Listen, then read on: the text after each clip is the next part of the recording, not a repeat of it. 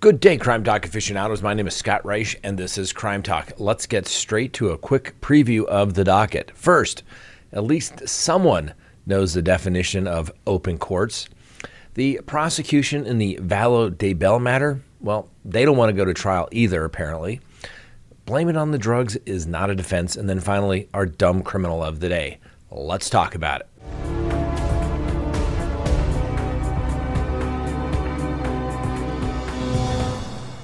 Good day, aficionados. Thanks for watching. You know the drill. Subscribe if you haven't, like if you do. Leave me a comment below. Hit that little bell for notifications when we go live or put up new content. And I highly recommend you going back and listening to our live show that we did last night. I thought it was pretty good.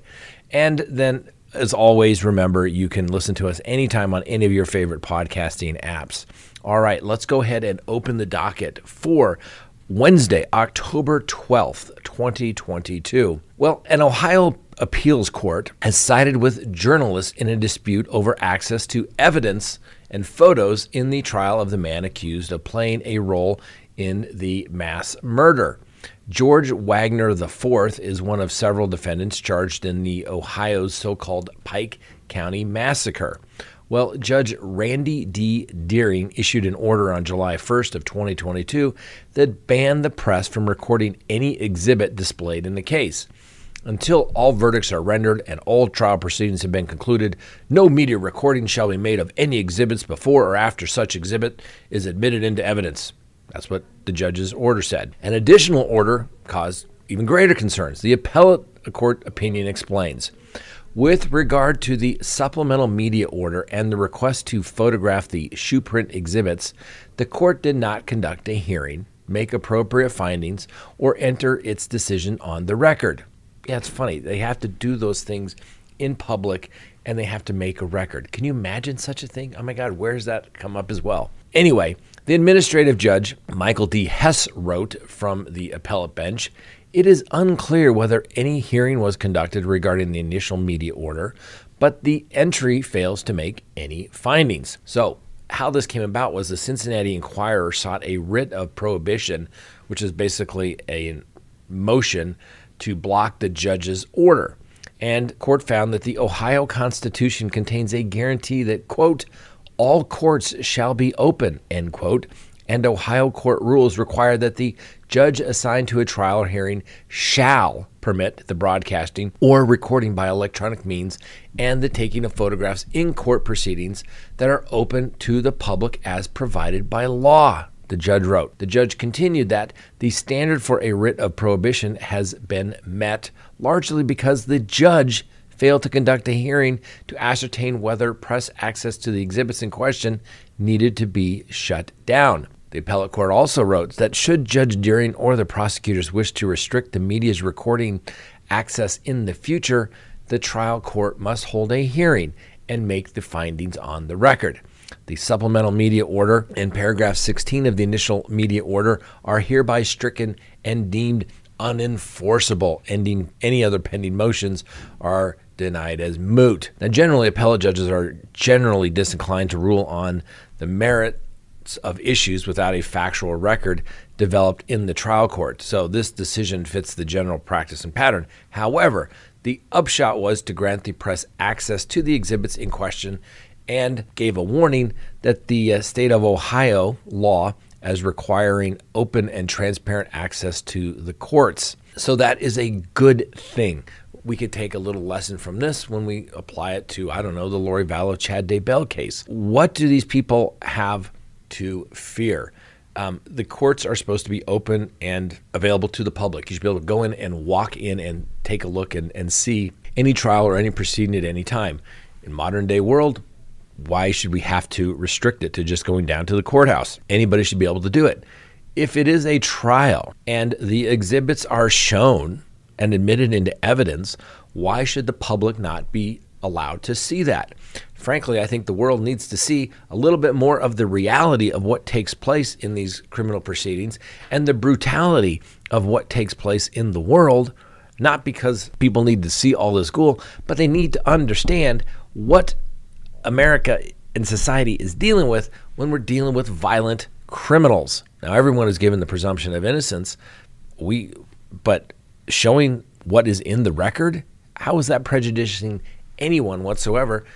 The jury gets to see it. Why shouldn't we? Next on the docket, Lori Vallow, Chad Daybell. The prosecution doesn't want to go to trial either in this case. The prosecution filed their response to the motion to continue filed by Chad Daybell.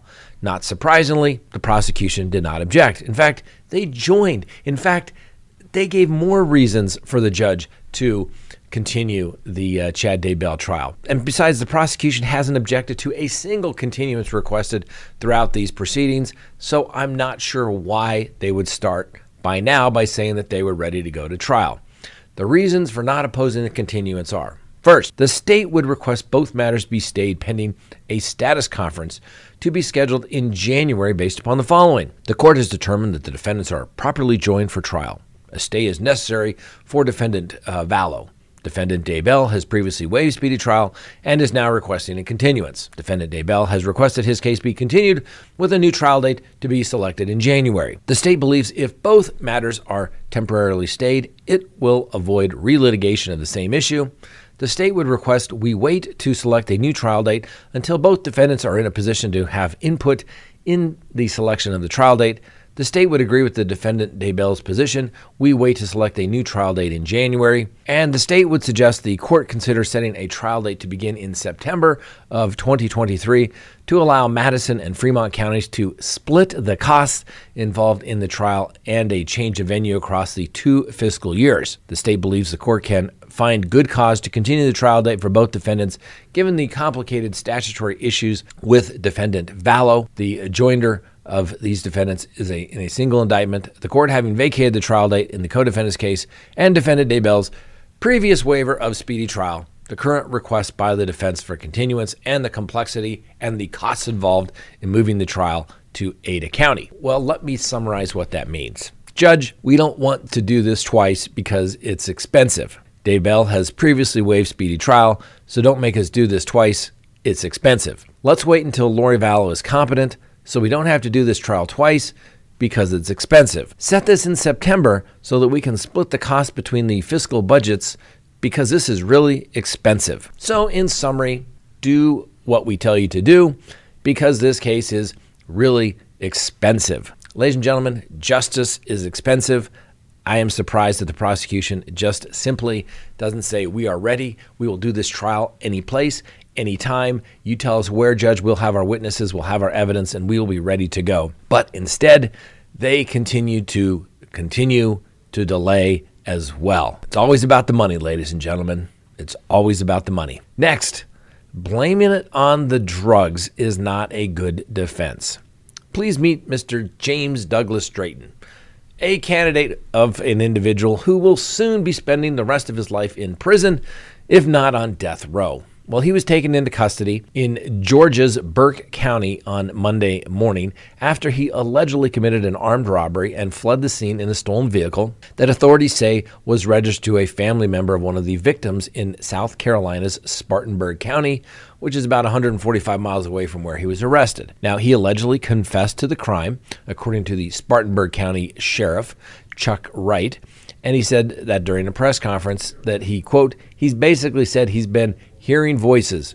Not sure what that means, but he knew he'd been using meth and had been up for 4 days. Hadn't slept in 4 days, probably not thinking. Well, ladies and gentlemen, voluntary intoxication is never a good defense. If it worked, no one would ever be convicted because, well, most crime is committed while somebody is on some sort of drugs and alcohol. If somebody put the drugs or alcohol in you without your knowledge, then yes, you have a defense. But when you say, yeah, I did it, but the drugs made me do it, not a good defense. It doesn't work. Voluntary intoxication doesn't work at all. And it also takes off when you say drugs, it takes off the whole NGRI as well because the voices are probably because of the drugs. Anyway, we move on. These alleged murders took place over the weekend in the town of Inman at the home that Wright described as a safe haven for drug use. And the deputies from the Spartanburg County Sheriff's Office responded to a death call at the residence on Bobo Drive on Sunday evening. Upon arrival, deputies discovered 4 people who had been shot to death A fifth victim was found still showing signs of life and was transported to the Spartanburg Medical Center, where they later passed away. After the shooting, Mr. Drayton allegedly stole a car from the home, which he crashed during a brief high-speed chase in Georgia when he was apprehended and is now awaiting extradition back to South Carolina. He'll be charged with 5 counts of murder. What can you say, ladies and gentlemen? The drugs made him do it. And then finally, our dumb criminal of the day.